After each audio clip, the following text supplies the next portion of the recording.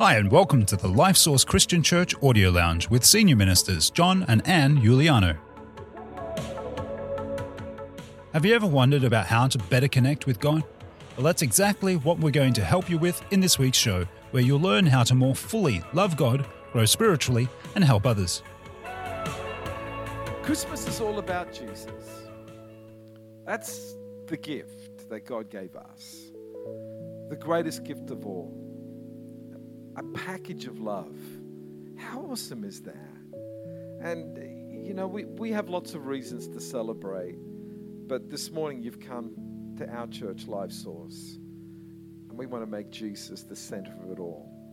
And today I want to read to you a Bible verse from Matthew chapter 1. We already had it on the screens with that beautiful picture presentation. But this is what it says in Matthew chapter 1, verse 21. It says, and this is the angel coming to Joseph, who was just flabbergasted that his betrothed was pregnant. An angel began to speak to Joseph and said, she will bring forth a son, and you shall call his name Jesus. Everybody say Jesus. There is something powerful about saying Jesus as a prayer word rather than a swear word. Too many people say Jesus is a swear word rather than a prayer word.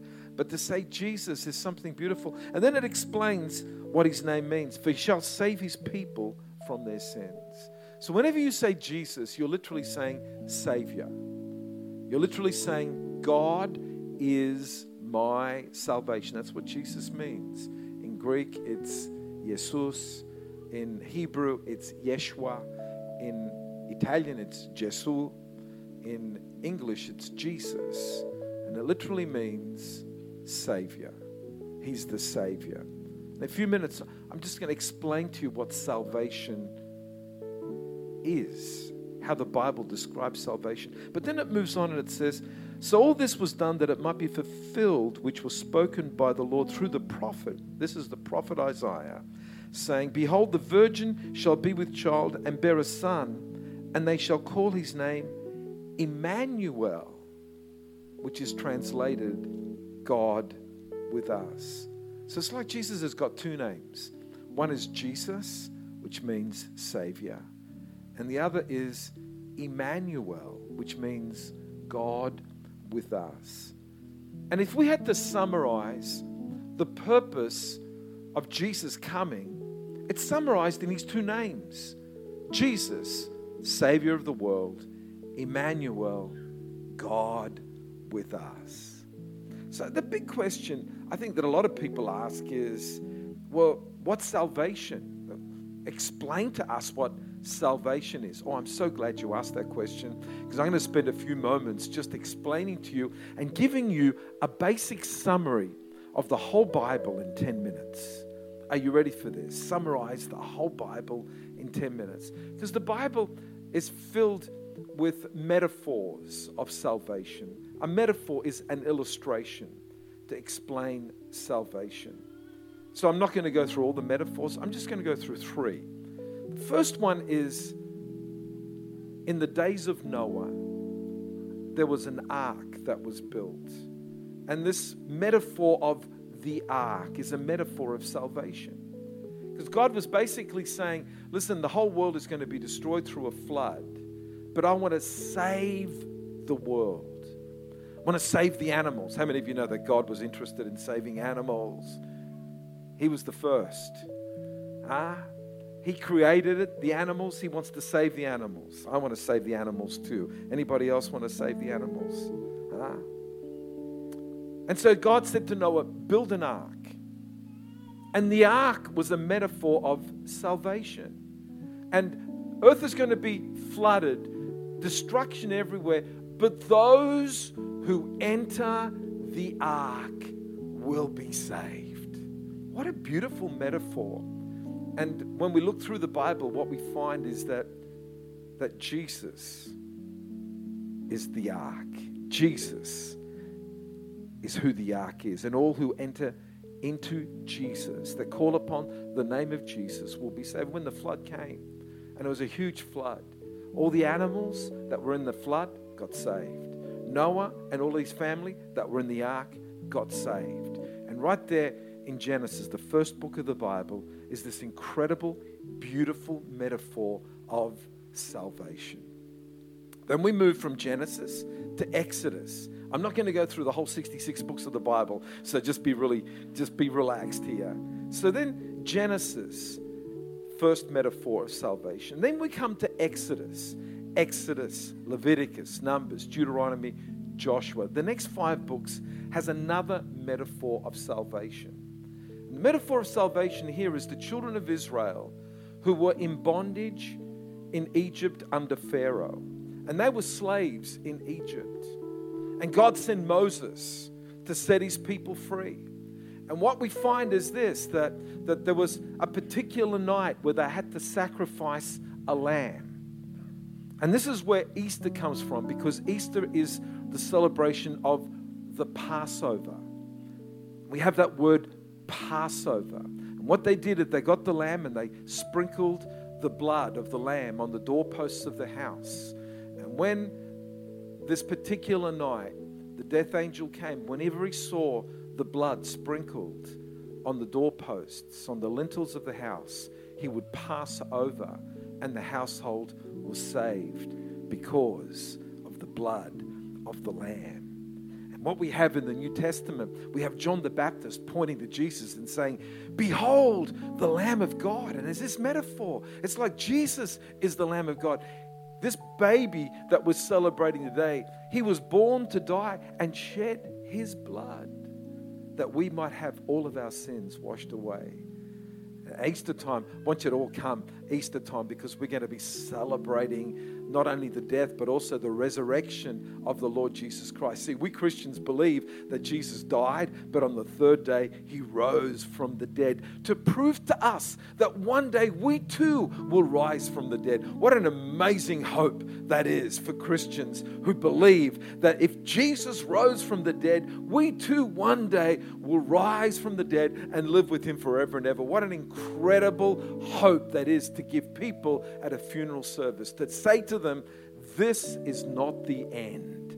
We as Christians have hope that we will live forever and ever with Jesus. Can anybody say amen and get excited about that? Because I'm incredibly excited about that. And so what happened is this: they weren't just saved to get out of Egypt. They were saved to go to the promised land. Everybody say the promised land. I love this concept because it's more than just salvation from Egypt. It's salvation to something. And here's God saying, I want to save you out of Egypt, but I want to take you to a land flowing with milk and honey. I want to bless you. I want to give you vineyards that you haven't planted, wells that you haven't dug. I want to just open the windows of heaven and pour blessing upon you so that the people of the world may know the blessing that's upon my people. What an incredible metaphor of salvation. You're not just saved from judgment, but you're saved for blessing. The blessing of God, to be the people of God. Then, this last metaphor that I want to share with you is found in Revelation chapter 3, verse 20, the last book of the Bible. So we've skipped from book number 6 to book number 66, the last book of the Bible, this third metaphor. And I love this one. This is so precious because it's not just Jesus, Savior of the world. It's Emmanuel, God with us. And this is what the second metaphor with the promised land was: not just I'll save you out of Egypt, but I'll actually go with you on the journey.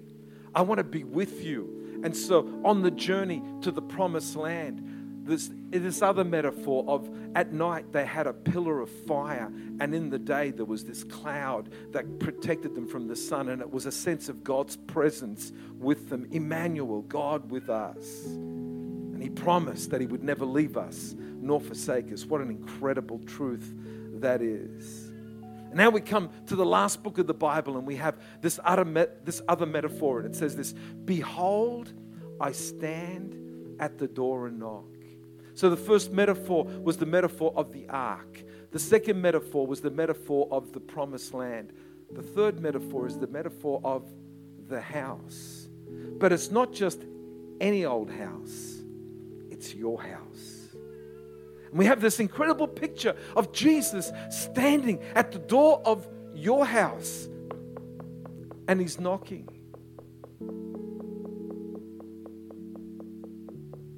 saying, I want to come into your life. And if you hear me knocking and you open the door, you've got to open. I don't force the door down. I don't kick the door down. I just stand there and knock. I'm at your house. I've chosen your house. I've come to your house and I knock. And if you open up, I love this. I will come in. I will come in to your house and establish my presence in your life. Wow. God with us. Then it gives this beautiful metaphor. I'll dine with you. I'll be with you. We'll connect with each other. We'll do relationship. Relationship with the Creator of the universe. That's what Christmas is this free gift. And I can still remember as a little kid in church, back in the days where Billy Graham was just one of the great evangelists. And at every service we used to sing, "Just as I am," without one plea. How many of you are old enough to remember that old hymn of the church, "Just as I am"? And I can still remember as a little kid, just tears pouring down my face. Just being impacted by God choosing me.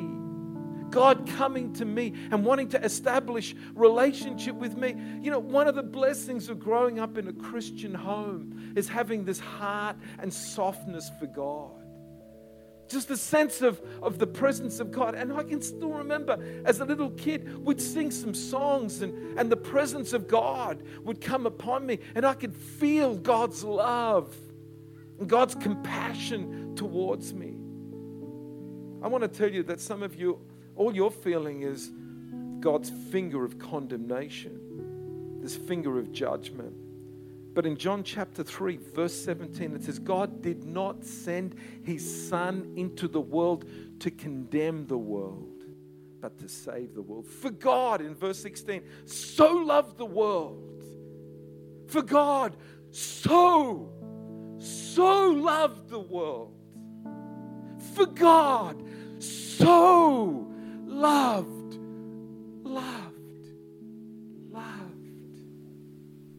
This is the gift of love that he gave his Son. Not just to save you, but to come into relationship with you. So that you could do life with him and he could do life with you. And you can sense the presence of God. And God coming into your life. And God guiding and showing you how to do life well. So for what purpose? So that you could be blessed. So that your family could be blessed. If you're married, for your marriage to be blessed. So that you can do life the way God wanted you to do life. In John chapter 10, verse 10, this is what the Bible says, for the thief comes only to rob, to kill, and to destroy. But I have come that you might have life and have it more abundantly. I love that God not only wants to save us, but bless us and guide us and take us somewhere and maximize our lives. You can keep running away from God all you like, but he keeps chasing you down. He keeps chasing you down. Why does he chase you down? When you've done wrong, why does he keep chasing you down? Here it is. Because he loves you and hasn't given up on you. And he longs for a relationship with you. And maybe today, you're one of the people that are here and you can hear him knocking on your heart's door. Maybe some of you here at one stage, you had let him in, but through the issues of life, you've pushed him to the side. Because this is what was happening to the church in Revelation. They had at one stage relationship with God, but they pushed him out. And now once more, he's at the door. He didn't turn his back. I love this about Jesus. He doesn't turn his back. Doesn't matter what you've done. He doesn't turn his back. He doesn't run away from you. He chases you down. Why? Because he loves you. Can I come into your life? But Jesus, it's a mess in here. I know it's a mess, but I've come to sort it out. But Lord, the stuff in here that you don't like, I know, but let me deal with it. But God, I've offended you, but I keep loving you. God, I just feel so weak. That's why you need me, because I'm strong and I'll help you.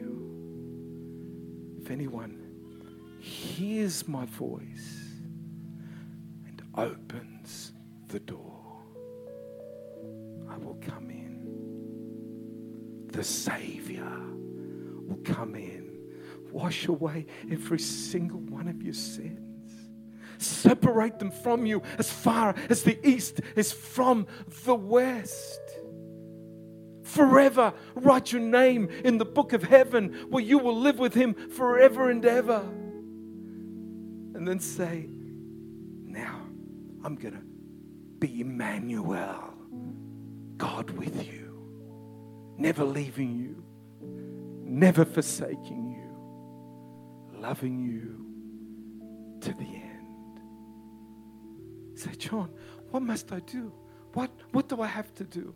Oh, look, it's as simple as ABC. What do you have to do? First of all, admit. Everybody say admit. Admit that you've sinned. Admit that you've made mistakes.